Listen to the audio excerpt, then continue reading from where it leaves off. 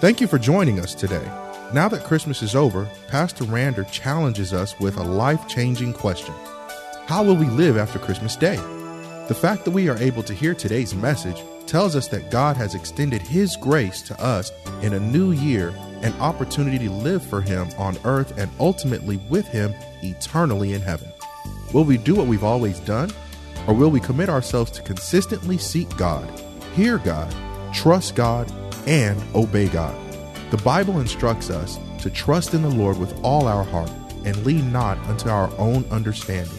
Without Him, we can do nothing. With Him, nothing shall be impossible. We must be totally committed to Him, just as He is totally committed to us. He's given us another chance. What will we do with it? Have your Bible close by and have pen and paper handy.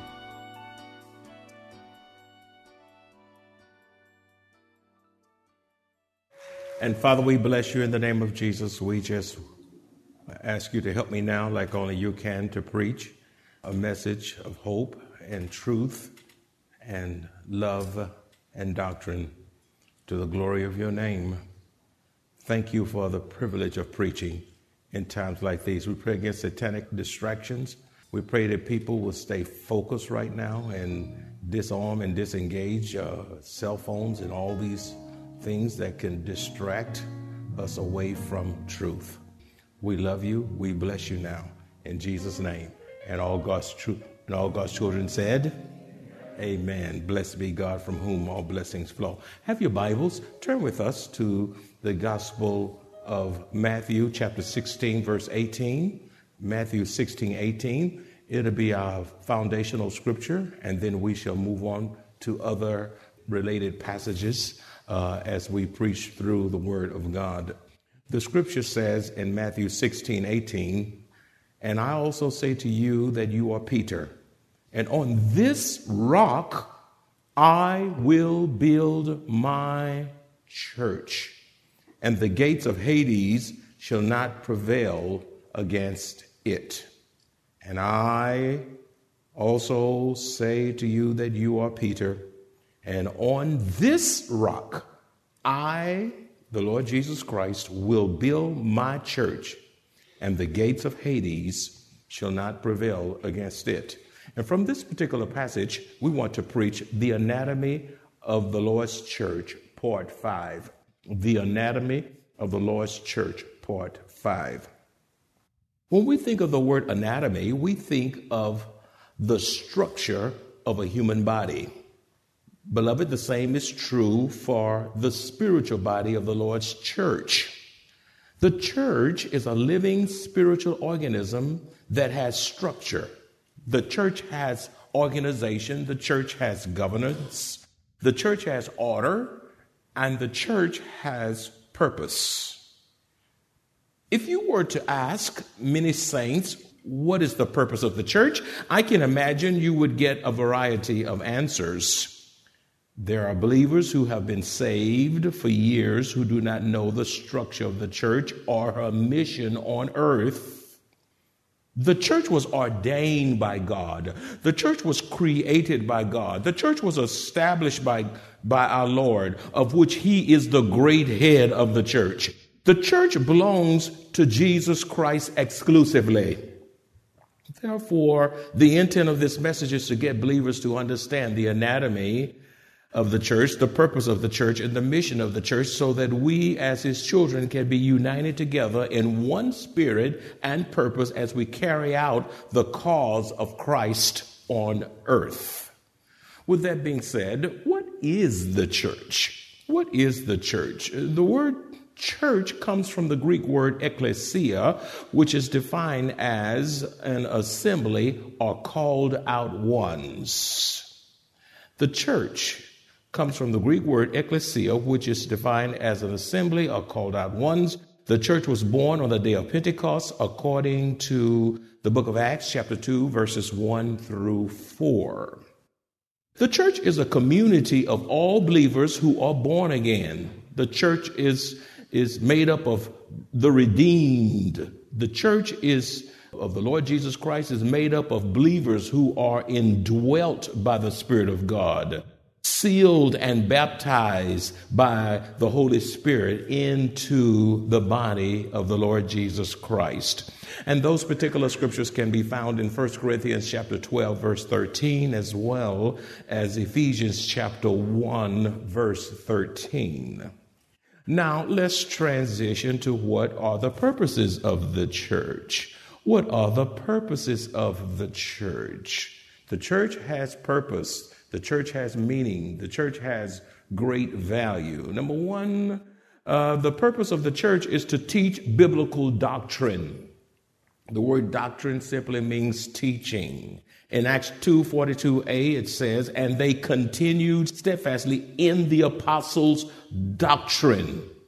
In other words, God holds his church responsible for teaching sound biblical doctrine so we can be well grounded in our faith. If we don't teach sound doctrine, if the church is not teaching sound doctrine, the church will be weak, the church will be shallow, the church will be whimsical, the church will be flighty, the church will be very transient because there's no doctrine to undergird the church for the church to gain proper spiritual footage and to be able to stand in the times in which we live.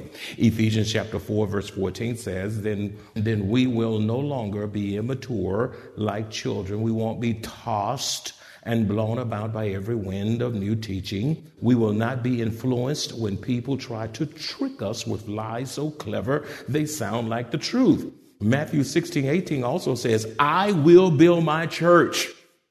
Jesus makes a statement of declaration here when he says, I will build my church. When he says this, the church was not established. The church was not established till our Lord had ascended off Mount Olivet and taken up to heaven in a cloud. The church started in Acts chapter 2, as we have already forestated. So when Jesus speaks here before the disciples, he says, I will build my church. Christ will build his church through strong, sound biblical teaching to win lost souls for Christ. Christ builds his church for the purpose of sanctifying his people. The church is for the purpose of glorifying Christ on earth. If the church does not glorify Christ, then where else will God get his glory? You can't expect politicians to glorify Christ, except for those few who are in right relationship with Christ. But for the most part, you're not going to expect the people of the world, Satan's domain, to glorify Christ. It is the believers in the Lord Jesus Christ, the church. The purpose of the church is to glorify Christ on earth, to praise him. Beloved, the church is built on Christ, who is the foundation and chief cornerstone of the church. Some churches are just wavering because they're built on the wrong stuff. Jesus Christ is the chief cornerstone. He is the bedrock of the church. He is the capstone of the church. We do not have to compete with Christ when it comes to building his church, but rather we are to be co-laborers with Christ. You say, I'm going to build a great church. No, the Lord, you're not going to build a church. Jesus said he will build a church. Your responsibility is to follow the scripture and co-labor with him as he builds his church. You see, that's fulfilling the purpose of God and his church on earth.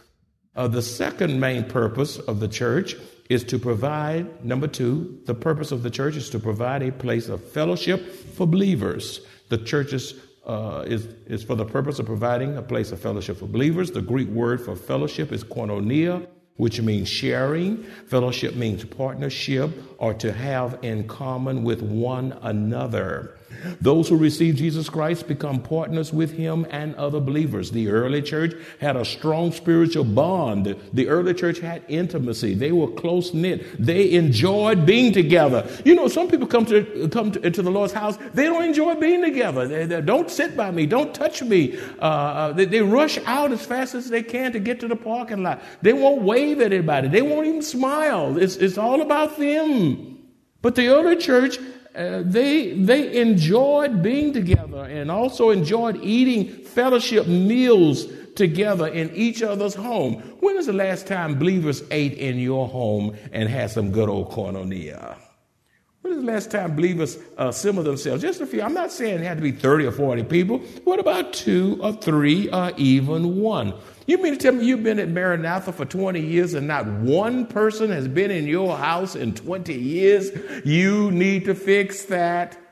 Once this situation of the virus and all these things get cleared out and all this, the ramifications of it get cleared out, you need to have some koinonia, some fellowship in your home. It is most biblical as we see it in the New Testament church. They broke meals together with each other and they ate in each other's home. Acts 2:42 through 47 gives us a beautiful picture of fellowship demonstrated by the believing community at Jerusalem and displays what genuine Christ-centered, healthy a church should look like. If you want to know what a church should look like, just read it in your quiet time. Acts chapter 2, verses 42 through 47. You don't have to read it now, but read it in your quiet time. Beloved, the church should extend beyond just your immediate family. Some people say, well, you know what? I'm having a good time. I can just have church in my house, and me and my children, us 4, shut the door and no more. And once this pandemic is over, and I know many have underlying conditions, or many are fretful, or worried, or these kinds of things are going on, and we can certainly understand that. But be it known to you today, the church is bigger than your personal family. It is bigger than your personal family. You say, well, why do you say that? Because God has deposited in each of us at salvation spiritual gifts. And those gifts have been deposited into us for the purpose of discipling others. Discipleship goes beyond your family. It goes to the entirety of the body of Christ. The church goes beyond your family because you are to build up the body of Christ. Your family is part of the body of Christ, but then you are to build up and serve the body at large to the glory of Almighty God. As a matter of fact, the Word of God says, forsake not in Hebrews 10:24-25, the assembling of ourselves together. In times like these, we can understand why people have reservations about being away or legitimate reasons for being away and all these kinds of things. So we're not talking about you by YouTube and live streaming and Facebook and all of these things. But I'm saying, even when these things are over, you ought to get your family and say, you know what? It's time to go to church. The psalmist says, I was glad when they said unto me, let us go to the house of the Lord, because you have gift deposited into you to be a blessing to others. We are blessed to be a blessing. Say it with me as loud as you can. We are blessed to be a blessing. Again, we are blessed to be a blessing.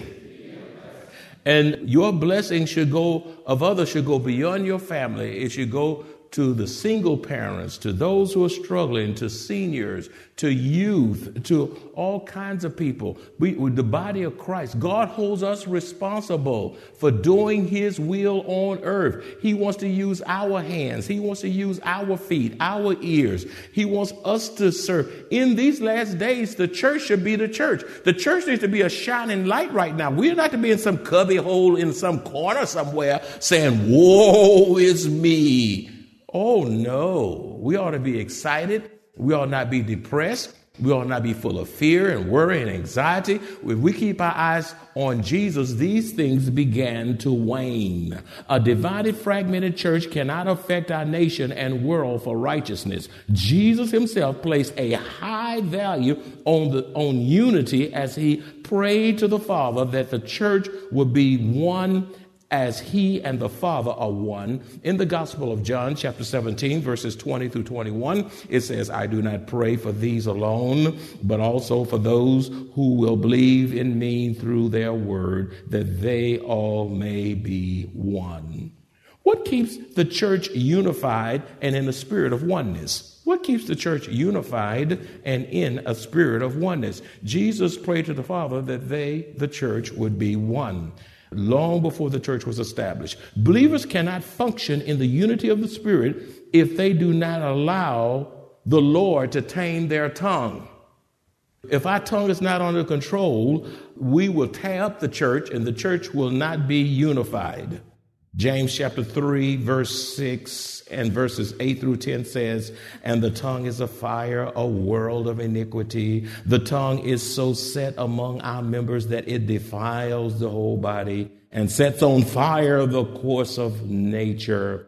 And it is set on fire by hell. But no man can tame the tongue. You need to underline that. No child, no girl, no boy, no adult, male or female can tame the tongue without the Holy Spirit's help. The tongue is an unruly evil, says the scripture, full of deadly poison. It poisons, it contaminates. Your tongue could contaminate your family, your wife, your husband, your children, could set your family back because of what you say as the head of the house. You are not to kill your family's motivation.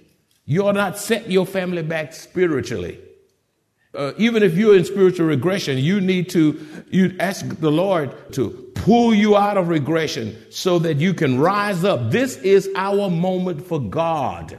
Did you hear what I just said? This is our moment for God to take a stand, to shine, to smile, to believe God, to trust God, to hope in God, to look to Jesus so folk can see Christ in us, the hope of glory. Why don't you say amen?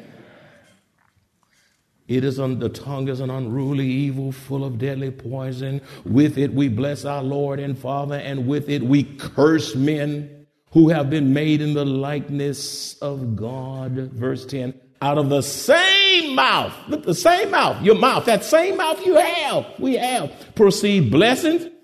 And out of that same mouth, we turn around and curse somebody out. My brethren, the scripture says, these things ought not to be so. These things ought not to be so. My friend, if you are not walking under the control of the Holy Spirit, your tongue will do great damage to others. It'll do great damage to your family, your wife, your children. It'll do great damage to the Lord's church. It'll do great damage to your siblings in the workplace, and on it goes. Without the Holy Spirit's help, it is impossible to tame the tongue. You need to write that down. Without the Holy Spirit's help, it is absolutely impossible to tame the tongue. You need God's help with that little tiny part that's located in your mouth between two teeth. And it has a way of getting out and doing a world of damage. Therefore, before you speak, you need to ask yourself the following question. Is what I'm about to say edifying to others? Is it going to build the church up? Is it going to build the church leadership up? Is it going to build my family up? Is it edifying? If it's not going to build anybody up, then why are you going to say it? Or will my words be destructive? Will my words be destructive? Will it tear down? Ask yourself before you even open your mouth, will my words be unifying or will it be divisive? Will the word out of my mouth bring people together, give people hope, usher in a spirit of unity? Or will it scatter people, create doubt? And sometimes it's not with your tongue. You can also do great damage with texting and with emailing and with tweeting and with social media. So it's not just about using the tongue. It's also about using those little fingers you have, saying things you ought not say. As a matter of fact, being on social media too much, you can actually social media your way into trouble. If I'm telling the truth, say amen. When you on something, I'm not saying you can't get on it, but you better make sure the Lord is guiding you as you are on it. You better make sure you pray before you even get on it. And you ought to make sure you ask yourself before the Lord, is this worth putting out there? Who's going to read it? And how would it be a blessing? If God was sending this tweet or email or text or whatever, would he text this? It would change the whole dynamic of what we do and how we do what we do. And we'll leave some things unsaid. We'll leave some things unemailed, and we'll leave some things untweeted. We can talk ourselves into trouble. Next question. Will my words bring glory to Christ? Or are my words energized by Satan? Will my words bring glory to Christ? Is what I'm saying, is it going to glorify Christ, bring praise and delight and joy to the heart of God? Or is it going to break the heart of God and grieve God? Beloved, this is why it is so important that you be swift to hear and slow to speak. James chapter 1, verses 19 through 20 says, "So then, my beloved brethren, let every man be swift to hear, slow to speak, slow to wrath. For the wrath of man does not produce the righteousness of God." For the wrath of man does not produce the righteousness of God. This is how we preserve the unity of the Spirit in the family. This is how we preserve the unity of the Spirit in the church, the unity of the Spirit in the workplace, and everywhere else we go. Jesus prayed that the church would be one as he and the Father are one, because he knew the tremendous impact the church would have as a unified front to advance the Great Commission on planet Earth. The third purpose of the church, number 3, y'all hanging with me? The third purpose of the church is to partake of the Lord's Supper or Holy Communion. The third purpose of the church is to partake of the Lord's Supper or Holy Communion. In Acts chapter 2, verse 42b, in Acts 2:42b, it says that the early church broke bread together. The breaking of bread refers to both the Lord's Supper and also to eating a common fellowship meal together. Again, the breaking of bread refers to both the Lord's Supper and also to eating a common fellowship meal together. During the early church, the early days of the church, a love feast was held in connection with the Lord's Supper. During the early days of the church, a love feast was held in connection with the Lord's Supper as an expression of the love of the saints for one another. It was a love feast, common meal, along with the Lord's table.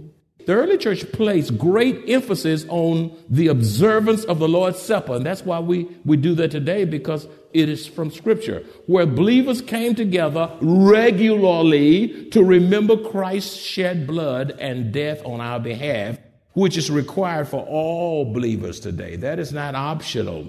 1 Corinthians chapter 11, verses 24 through 26 says, "And when he had given thanks, he broke it and said, 'Take, eat, this is my body, which is broken for you. Do this in remembrance of me.' In the same manner, he also took the cup after supper, saying, 'This cup is the new covenant in my blood. This do as often as you drink it in remembrance of me. For as often as you eat this bread and drink this cup, you proclaim the Lord's death till he come." The Lord is coming back again, and he wants us to be found faithful in honoring him in Holy Communion. Holy Communion is required of believers. It is not optional. It is mandated. Why did he mandate it? Because of his sacrificial work on the cross on our behalf. We couldn't die for ourselves and save ourselves. He did what we couldn't do. And knowing that we're so quick to forget, he put this in motion as a ongoing reminder so we won't forget that awesome day on Calvary, because he knows the forgetfulness of humanity. The Lord's Supper also requires self-examination.